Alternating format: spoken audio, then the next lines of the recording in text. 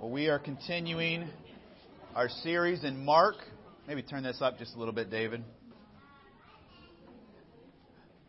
We're going to be looking at the last portion of Mark chapter 4. So if you find your way in your Bibles there, we will read it in just a second.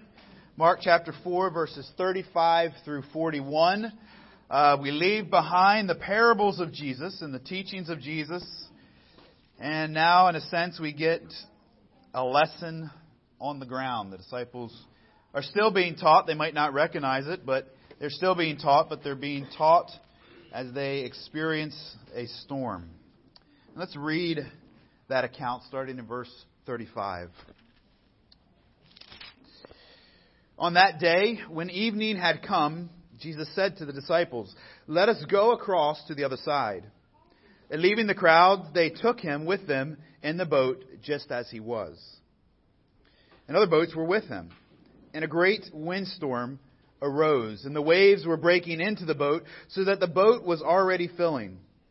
But he was in the stern, asleep on the cushion. And they woke him and said to him, "Teacher, do you not care that we are perishing?" And he awoke and rebuked the wind and said to the sea, "Peace, be still." And the wind ceased, and there was a great calm. And he said to them, "Why are you so afraid? Have you still no faith?" And they were filled with great fear and said to one another, "Who then is this, that even the wind and the sea obey him?" Let's pray before we continue. Father, we come now with our Bibles open, reading with our physical eyes words on physical pages, but we are asking now that we would see in a much deeper way than that, and that your Spirit would take these truths that you have kept for us, and that it would change us, Father. That we would trust you more as we come before your word and see you more clearly in your word. Pray all these things in Jesus' name. Amen. Well, one of my favorite cartoons as a child, and still is one of my favorite cartoons, although I don't read it as much anymore, was Calvin and Hobbes. And if you remember those cartoons, you remember that in different parts of them, Calvin's dad is often emphasizing to young Calvin that what he was going through, particularly the unpleasant things that he was going through, that these were building character in his young son, Calvin. At one point, his dad suggests to Calvin they go camping, and Calvin relays this news to his friend Hobbes. And he says, "Hobbes, did you hear? Mom and Dad are taking us camping. We get to live in a tent and go fishing and canoeing. Won't that be fun? We'll be roughing it, living off the land, no TV or radio or..." Uh-oh. What's wrong? This sounds suspiciously like one of Dad's plots to build my character. And if you know that cartoon, it goes on, and it is indeed a character-building event in the life of Calvin, or at least his father thinks so, because the camping trip turns into a disaster. And I couldn't find the exact quote, but there's one time that Calvin's dad makes this statement to Calvin and says, "This is building character in you." And Calvin says, "Yes, something." This isn't the exact statement, but something along these lines. "Yes, but why can't character ever happen by eating ice cream on a couch?" And we may wonder the same thing at times, but yet experience has taught us that Calvin's dad is right. That it's often the hard seasons of our lives where the most growth in our life happens. The saying, "no pain, no gain," is at least partially true. But this is also true in the spiritual realm as well, that it's often in the seasons of difficulties, in the seasons of trials and hardships, where God brings the most growth into our lives. We've given this morning's passage the title, "Lessons from the Midst of the Storm," and that's slightly different from the title in your bulletin. But in this passage, we see the disciples going through a physical and literal storm on the Sea of Galilee. And like Calvin, and like we have discovered in our own lives, coming out on the other side of this storm, they realized that Jesus was teaching them something in the midst of it. You may notice as we read through this passage, and perhaps you didn't, but now you will as you look back through it, that this story has a lot of detail in it. As we've been going through Mark, one of the things that we have noticed is that Mark does not pay much attention to detail typically. He kind of gives the big picture of the story and then moves on to the next story. And when we compare his account to other gospel writers, to Matthew and Luke in particular, the synoptic gospels, we often see that Mark's gospel is very succinct. And I'll be honest, that's one of the reasons I picked Mark to preach through first, because I thought, well, it's shorter, it might be a little easier, and I found out that that's not quite the case. But Mark usually does not include much detail in his stories. However, this account is just the opposite. His account of this story, while it is also in Matthew and Luke, his account is longer and his account is more detailed. For examples, if you look in your Bible, and you don't have to flip to Matthew and Luke, but in Matthew and Luke it says that Jesus simply was asleep in the midst of the storm. But you'll notice in Mark that Mark adds that he was asleep, but he was asleep in the stern, and more than that, he was asleep on a cushion in the storm. Mark is the only one who says that there were other boats that were with Jesus as this journey begins. Mark points out that the boat was in not simply a storm, but a great storm, and that the waves are breaking into the boat.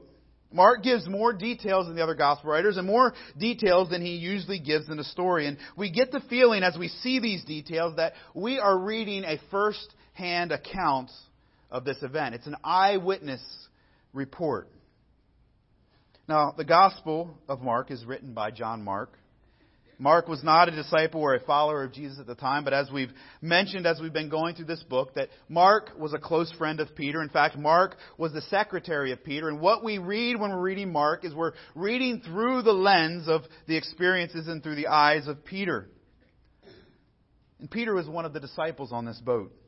He was one of the ones who thought that he was about to perish. He was one of the ones who was bailing out water as the sea poured into their tiny vessel. He was one of the ones who yelled at Jesus to wake up and to do something about this storm. This is Peter's account of the story. And as is often the case when someone goes through a life-threatening event, details are often noticed and remembered. This week, I heard someone telling the story of someone who was in a motorcycle accident. It was at work. I can't remember who it was. But they were in a motorcycle accident, and they hit the car in front of them, and they went flying over top of the car. And they said what they remember is as they were going over their windshield, seeing the whites of the eyes of the passengers in the car. And the person ended up being all right. But maybe you've had a similar situation where you were in a life-threatening event and you come out the other side and you remember details about that event that you probably would not normally have noticed. Details often stick out to us when we are in life-threatening situations. But also when we look back on them, lessons are often learned and remembered from these experiences. And as we read the story of Peter looking back on this moment in the midst of the storm, there are 4 lessons that I want us to take notice of that come out of this experience. 4 lessons that I think that stuck with Peter and prepared him for the life of faithfully following and serving Jesus that lay before him. Because there were many other storms that Peter would encounter along the way. And this was a preparing ground for his life of ministry. And these 4 lessons are not original with me. One of the Christian classics that many will say is a book that you should read. And I can't say that because I have not yet read it. And I have it on my shelf and I've read parts of it. But the book Holiness by J.C. Ryle. And Ryle devotes a whole chapter to this account from Mark chapter 4. So I'm borrowing these lessons from him because I found them to be encouraging in my own life as I studied this passage this week. And the first lesson is this. Lessons from the midst of the storm. First lesson is this: following Christ will not prevent us from having earthly sorrows and troubles. Following Christ will not prevent us, or will not prevent our having earthly sorrows and troubles. We find the disciples in this story in the midst of a great windstorm. There are 3 times in this passage, at least in the ESV and in the original Greek, there's 3 times that the word great is used. There's a great storm, then there's a great calm, and finally in the disciples there is a great fear. And this word great is the Greek word megas, which means remarkable or out of the ordinary, either in degree, magnitude, or effect. And it's where we get the word mega. So this is a mega storm, a mega windstorm. And that word windstorm refers to hurricane-like conditions. Lots of rain and lots of wind. And it was a storm that was so severe that these seasoned fishermen thought that this was going to be their last rodeo. They thought that this storm was going to do them in. Remember who was on the boat with Jesus? We don't know if all the disciples were, but many of them were on the boat with Jesus. And these disciples, many of them, had spent their life on the Sea of Galilee. They made their living as fishermen on this very sea. They spent hours and hours on the sea. And this sea, that due to its conditions, the Sea of Galilee is the lowest body of water, the lowest freshwater body of water in the world. It's 700 feet below sea level, and it is surrounded by mountains. It's down in a valley, and these conditions lead to frequent storms like this one.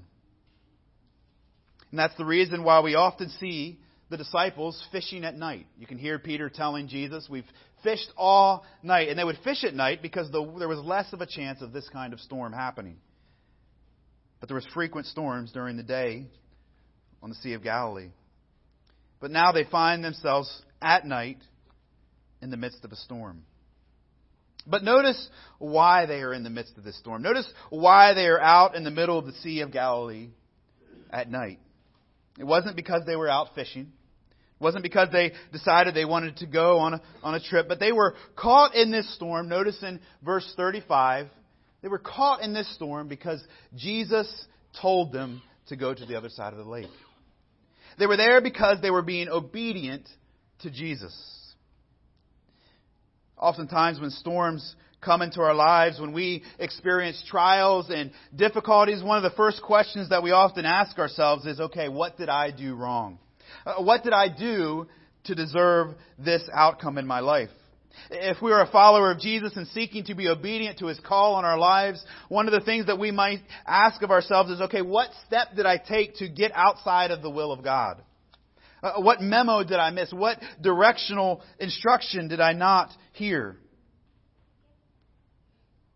And certainly there are times in our lives when we experience storms because of our disobedience to God. As you read this story, you might be reminded of another person who was in the midst of a storm and sleeping on a boat in the midst of the storm. Jonah in the Old Testament. But Jonah found himself in that storm because he was running from God. He was being disobedient to God. But yet here we find the disciples on the complete opposite side of the spectrum. They are being obedient to God, obeying His will, following His command, and they find themselves in the middle of the storm. Again, we too will find ourselves in storms when we, like Jonah, are disobedient to God. When we try to run from His will for our lives. When we sin, we bring storms. We bring consequences into our lives. Bad choices will bring consequences into our lives.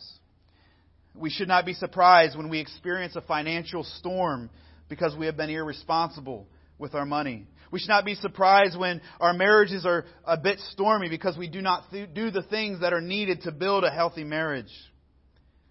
Or on the other side, if we are not being faithful to our spouse and we are doing things to destroy our marriage, we should not be surprised or not blame God when there's storms that come into our lives. We should not be surprised when we are in the midst of a spiritual storm, when we have not spent time in prayer and in God's Word. But there are times when we are doing everything right, and yet we still find ourselves in the midst of this storm, or midst of the storm. And this story reminds us there are times when being obedient to God will lead us into the storm. In his book, Holiness, J.C. Ryle says this: if you are a believer, you must reckon on having your share of sicknesses, pains, of sorrows and tears, of losses and crosses, of deaths and bereavements, of partings and separations, of vexations and disappointments, so long as you are in the body. Christ never undertakes that you shall get to heaven without these. He has undertaken that all who come to Him shall have all things pertaining to life and godliness, but He has never undertaken that He will make them prosperous or rich or healthy, and that death and sorrow shall never come to their family. Last week, or a few weeks ago, we covered a little bit of this when we looked at the parable of the soils. And we mentioned that many fall away from faith. Many fall away from faith when the sun comes, when trials and persecutions come, because they have bought into the lie that many charlatans masquerading as preachers have sold to them. That when you come to Jesus, your life will be full of health, wealth, happiness, and roses. We see in this story that is just not true.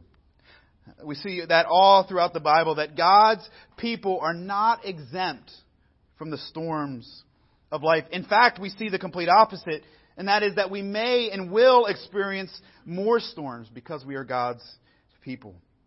We are living in a world that is hostile to God and His ways. We are living in a world that put to death the Son of God. Why should we not expect trials and tribulations? We read from Ephesians chapter 2, and at the beginning of Ephesians chapter 2, it tells us that our condition before God saved us, our condition is that we were simply going along with the flow of the world. We were following the prince of this air. But if you flip back in Ephesians to chapter 6, you find that we go from going with the flow and going with the prince of this world to wrestling against them.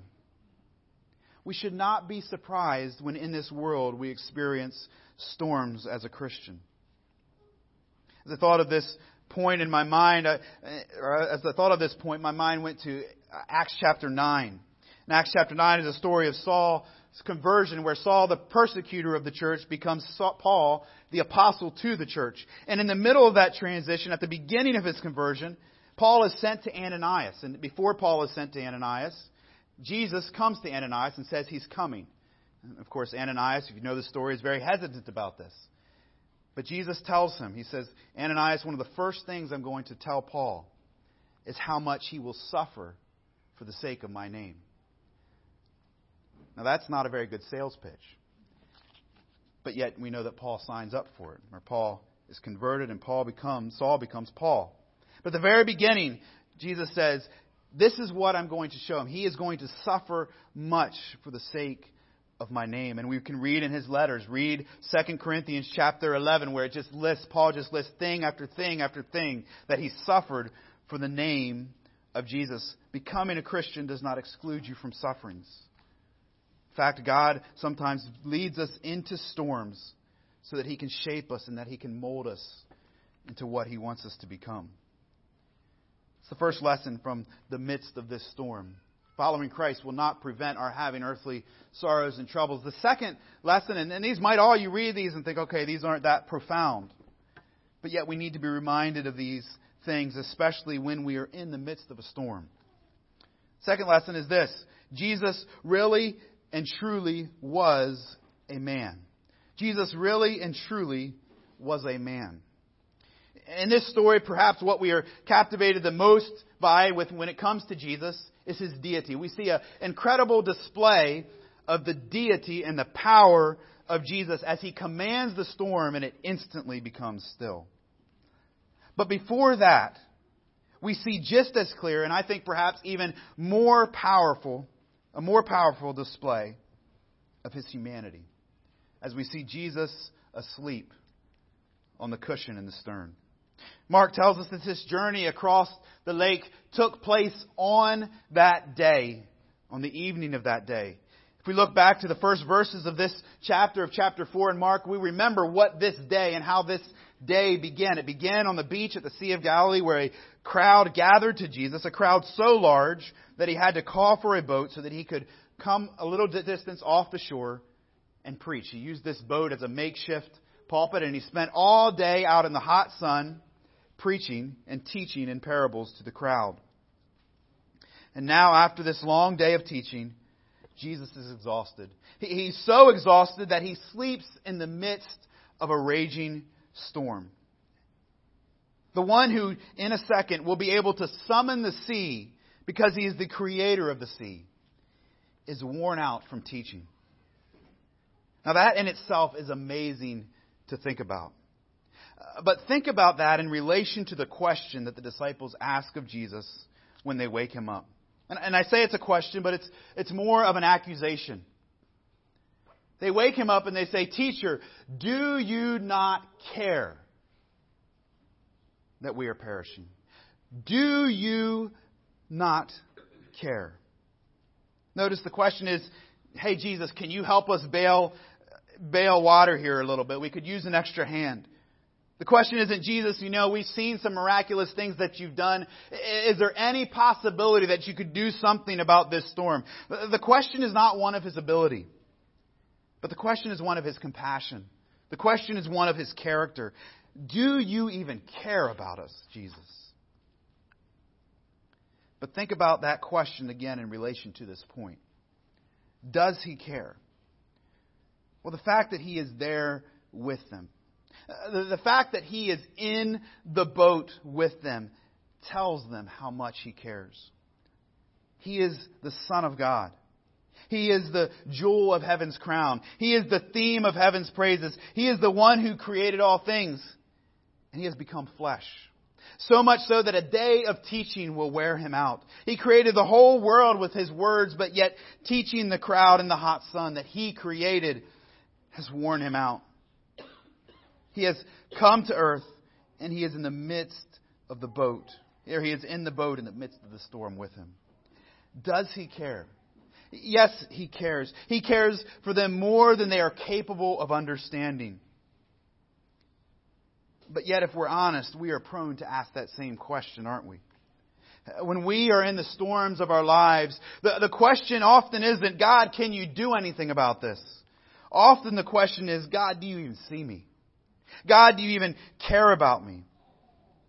Well, we can take comfort in the fact that we see this question being asked over and over throughout the Bible. The Psalms frequently cry out to God and ask, "Are you even paying attention to them?" In fact, there's one psalm that cries out to God, is similar to what the disciples do, and say, "God, are you asleep?" Throughout Job continues to question God's power, but he questions God's care for him. Do you have a heart? Do you care about me? Do you see me? The story of Martha and Mary. Martha asked Jesus the question, "Jesus, don't you care about me? Here I am doing all this work while Mary sits at your feet doing nothing. Do you even care?" This is a common question throughout the Bible. But yet it's a question that we no longer need to ask. As we see Jesus here in the boat, asleep on this cushion, we know that that's a question we don't have to ask. That's the question that you are asking as you are in the midst of this storm. God, do you even care? I invite you to take a long look at this verse 38. Does he care? Look at him sleeping on the cushion of the boat. Does he care? Look back to the manger where he lay as a babe. Does he care? Look to the cross where he will hang naked and dying and alone. Does he care? Yes, he cares. The incarnation is a resounding answer. Yes, I care for you so much. So much that this is what I will do to care for you. He cares so much that he was willing to get down into the boat with us. He cares so much that he was willing to get into the storm with us. Hebrews tells us that as we look at Jesus asleep on the cushion, we are reminded that the one who sits on the throne is the one who cares for us. Hebrews 4:15 through 16, familiar verses to us, but ones we never need to forget or get past. For we do not have a high priest who is unable to sympathize with our weaknesses, but one who in every respect has been tempted as we are, yet without sin. Let us then, with confidence, draw near to the throne of grace, that we may receive mercy and find grace to help in time of need. So you look at Hebrews 4 and think back to Jesus in the boat. Do you see your high priest wearied and exhausted asleep on the cushion? He knows your weaknesses. Do you see your high priest in the midst of the storm? He knows the temptation to fear and be overwhelmed. Do you see your high priest rebuking the wind and the waves? He is able to he is able to help in your time of need. Jesus really and truly was a man. This was no act. This was no mirage. He took on flesh so that we may no longer wonder about the question, do you care for us? Jesus really and truly was a man. But then we turn to his deity. And that is that Jesus has all power. That's the third lesson in this story. Jesus has all power. We could simply relabel point 2 and say Jesus really and truly was God. But what I want you to see in this story is the power that he has as God. We move from his humanity to his deity as we see Jesus awoken from his slumber and rebuke the wind and the waves. They awoke him, and he awoke and he rebuked the wind and said to the sea, "Peace, be still," which literally means be quiet and be muzzled. And the wind ceased, and there was a great calm. And I love Eugene Peterson's paraphrase that's already on the wall there from the Message. Awake now, Jesus, awake now. He told the wind to pipe down and said to the sea, "Quiet, settle down." I love this line. The wind ran out of breath. The sea became smooth as glass. In fact, that is the title of Eugene Peterson's heading here of this section. The wind ran out of breath. At the command of Jesus, the sea goes from experiencing a great storm. Remember that 3 times the word mega is used. A mega storm. And now we see in this verse it goes from mega storm to mega calm. Peterson says smooth as glass. And here is why, when we combine these first 3 lessons, we see why we need not fear the storms of life that may come or that will come. Because when we go through the storms, in our boat we have the one who can still even the greatest storm. D.A. Carson had a quote that came across one of my social media sites this week. And he said this, I don't know where he wrote this, but he said, "To walk into the unknown with a God of unqualified power and unfailing goodness is safer than a known way." To walk into the unknown with a God of unqualified power and unfailing goodness is safer than to walk in a known way. Now, does this mean that he will always calm the storm? No, we know that he does not always calm the storm. We see that in our own experiences, but we also see it throughout Scripture. Read Hebrews chapter 11. We see great men and women of faith who perished in the storms of persecution. We see that throughout church history. Sometimes he does not calm the storm. But I love what one person said. Don't know who the author of this. Sometimes God calms the storm, but sometimes he lets the storm rage and calms his child. Sometimes God calms the storm, but sometimes he calms his child in the midst of the storm. And he calms his child by, in the midst of the storm, reminding them and reminding us of who he is. Notice the descriptions of how the disciples view Jesus as we progress through this story in Mark chapter 4. First, in verse 36, Mark adds this little detail. Leaving the crowd, they took him with them in the boat just as he was. Verse 38, they cry out to him and refer to him for the first time as teacher, as rabbi. "Teacher, do you not care that we are perishing?" But by the end of the story, the way they view Jesus is, we have no clue who this person is. Who then is this, that even the wind and the sea obey him? Alistair Begg said they had brought Jesus along just as he was, but now they are left to discover who he really is. They brought Jesus along just as he was, but now they are left to discover who he really is. Well, if they would have known their Old Testament, they didn't know their Old Testament, they would have known just who he was. Psalm 107, as we read this, you can't help but look ahead and see Mark chapter 4. Some went down to the sea in ships, doing business on the great waters. They saw the deeds of the Lord, his wondrous works in the deep. For he commanded and raised the stormy wind, which lifted up the waves of the sea. They mounted up to heaven, and they went down to the depths. They rode the waves. They mounted up to heaven, they went down to the depths. Their courage melted away in their evil plight. They reeled and staggered like drunken men and were at their wits' end. Then they cried to the Lord in their trouble, and He delivered them from their distress. He made the storm be still, and the waves of the sea were hushed. Then they were glad that the waters were quiet, and He brought them to the desired haven. Let them thank the Lord for His steadfast love, for His wondrous works to the children of men. Who is it that is in the boat with them? It is the Lord of Psalm 107. He alone has the power to do this. But notice the disciples in this story are not filled with thankfulness like Psalm 107 encourages us to be. Instead, ESV says they are filled with a great fear. As Jesus rebuked the sea and then turns and offers them a mild rebuke, it says they're filled with a great fear. And it's interesting that the mega fear, the third mega, does not come in light of the storm, but it comes after the storm is stilled. The greatest fear is not the storm, but it's the one who calmed the storm. And while that might seem strange to us, really that is where the fear belongs. Because it is obvious in this story who is the greater one. And it's not the storm, but it's the one who stilled the storm. And now they are left to figure out who this one really is.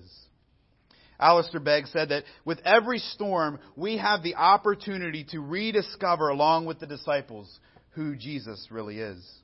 Every storm gives us the opportunity to rediscover, to be reawakened to the fact that Jesus really is Lord of all. The other day I was listening to a sermon, and actually I was reading the manuscript of this sermon, and the main point of the sermon was basically that when we see Jesus in the Gospels, what we see is what we are capable of. When we see Jesus, we see what someone who is in right relationship with God should be like. Because after all, Jesus was just a man just like us, filled and empowered with the Holy Spirit. So when we see Jesus, we see our potential. And that's a theology that is running rampant in our culture right now. Jesus was fully man. We already mentioned that. But make no mistake about it, Jesus was fully God. And nowhere in the Gospels do we see the disciples look at Jesus and say or make any suggestions that they are looking at what they possibly could become. Instead, their response is what we see here. This man is nothing like we can become. This man is completely different from us. This man is completely other. Think about that definition of holy. He is holy. And that doesn't change after the resurrection. In fact, think of Peter when it came time for his execution. History tells us that when he found out that he was going to be crucified, he said, "I'm not worthy to be killed the way that Jesus was killed. I am nothing like Jesus," is what he was saying in essence. Don't confuse us. So he was crucified upside down. James and Jude, who were the half-brothers of Jesus, referred to themselves as the servants of Jesus. Nowhere in the Bible do we find disciples during the ministry of Jesus or after the ministry of Jesus putting themselves anywhere close to the same level of Jesus, and neither should we. R.C. Sproul writes that if Christ in His majesty were to knock on your door this morning, you would not say to Him, "Hey buddy, come on in." Rather, you would fall on your face. When the resurrected Christ in His glory and the manifestation of His holiness appears, all creatures will fall at His feet because He is other. He is holy.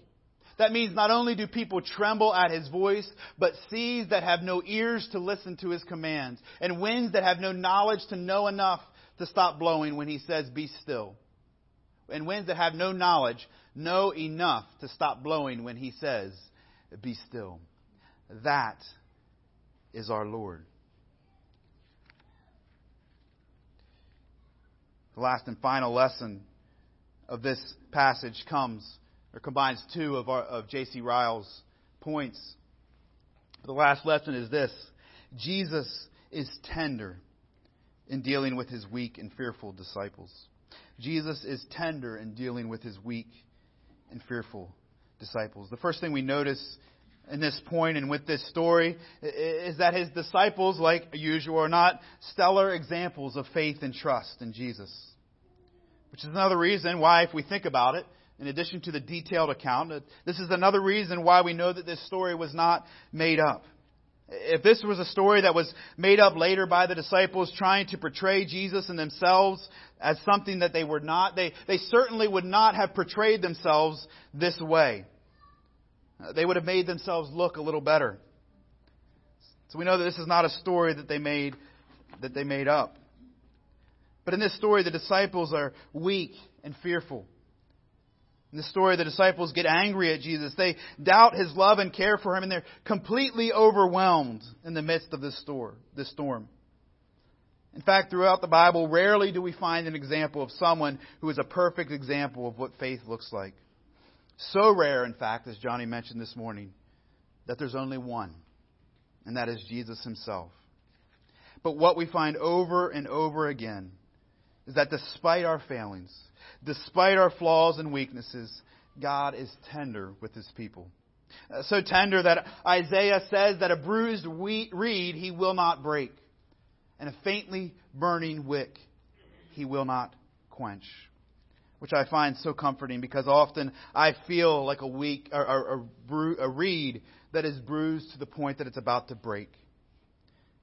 So often my wick feels like it's about to go out, especially in the midst of storms. But yet, Jesus is so tender with His people. In this story, Jesus does not say, as we might have if we were Him, once I get to the other side of this lake, I am done with you. I'm finding another group of disciples. He doesn't say, how could you be so blind that you still don't even know who I am? He simply asks them two questions. He says, why are you so afraid? Have you still no faith? And this is a rebuke, but yet it's a gentle rebuke. But it's also an invitation. It's an invitation for them to trust Him. It's an invitation for them to grow in their faith in Him and to know that even in the midst of the storm, He cares for them. Peter, no doubt, looking back on this and many other such instances of Jesus' tender care to him, wrote in 1 Peter chapter 5, cast all of your cares on Him. Cast all of your anxieties on Him. Throw all of your cares on Him, because He cares for you. Well, the early church understood these lessons from the sea. If you look at Christian art, the church in the early, if you look at early Christian art, the church is often depicted as this picture of Mark chapter 4. A small boat in the midst of a raging sea. They understood that in the midst of this world they would experience storms. Mark's readers knew that they would experience storms. They were experiencing storms as they were being persecuted under Nero. But yet, despite the storms and despite their small vessels, they knew that they did not need to fear. Because on their boat, in the midst of the storm, was the Lord Jesus Christ, the ruler of all. Well, this morning as we close, we typically do announcements and then we do a song. But I'd like us to do the song first. And as I went through this passage and came to the ending of this song, or ending of this sermon, the song "He Will Hold Me Fast" continued to come to my mind. And I know often we our minds are beginning to think about lunch and begin to think about where we're going next as we sing this final song. But I'd like to use this song as kind of a way for us to respond to this passage and a way for us to seal this message on our heart. So if you would, I'd like to invite you to stand and sing with me this song, and then I'll invite Alan to come up for announcements.